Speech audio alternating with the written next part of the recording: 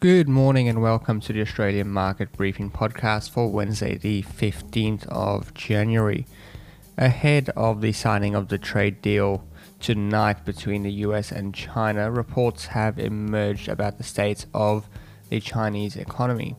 There appear to be mounting downside risks to the the Chinese economy, which include continuing trade tensions, the Iran conflict, and an overheated property market.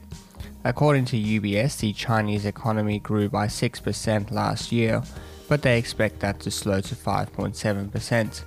While this is head and shoulders above other economies around the world, it is financed by mountains of debt, and the current levels are the lowest that have been seen in 30 years.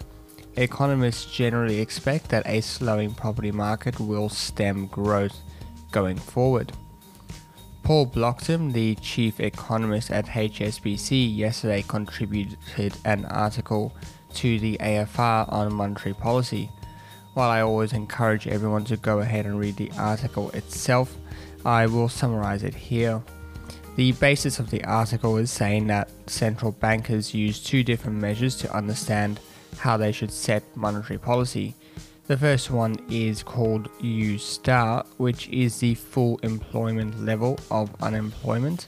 The other is R star, which is the neutral rate of interest, where saving and investment in the economy are in balance.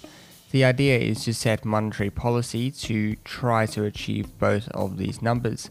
However, it appears that both of these numbers have been falling, which has made policy setting difficult for central bankers. In 2019, the RBA's estimate of full employment dropped from 5% to 4.5%, indicating the need for rate cuts. And that is what we saw with 3 rate cuts during the year.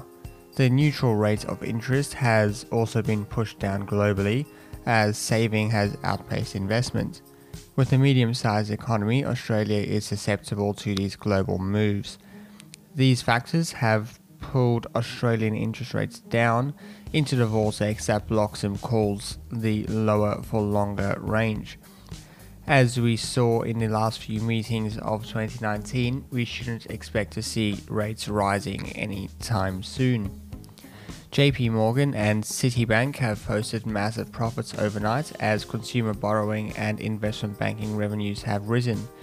JP Morgan reported its most profitable year on record, and by some reports the most profitable year of any bank ever.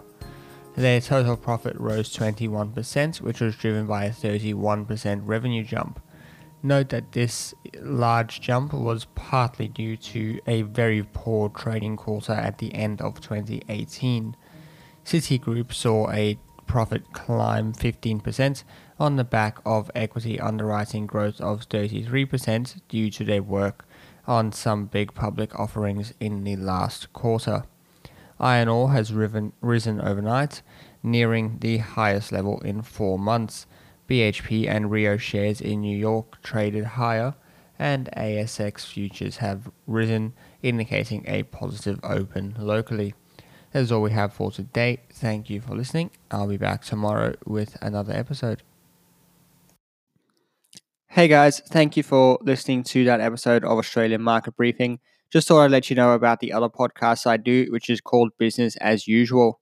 I do it with my friend Matt Brewis from the Millennial Investor YouTube channel, and we get together every week and have a discussion about what is going on in the markets in a bit of a longer form that I do on this podcast. And we also have some discussions about how we like to act on the information and news that happens. So be sure to check us out. You'll find it on any podcasting platform. Just search for Business as Usual. Our thumbnail is a little blue square and it has a city silhouette in the background. Thank you.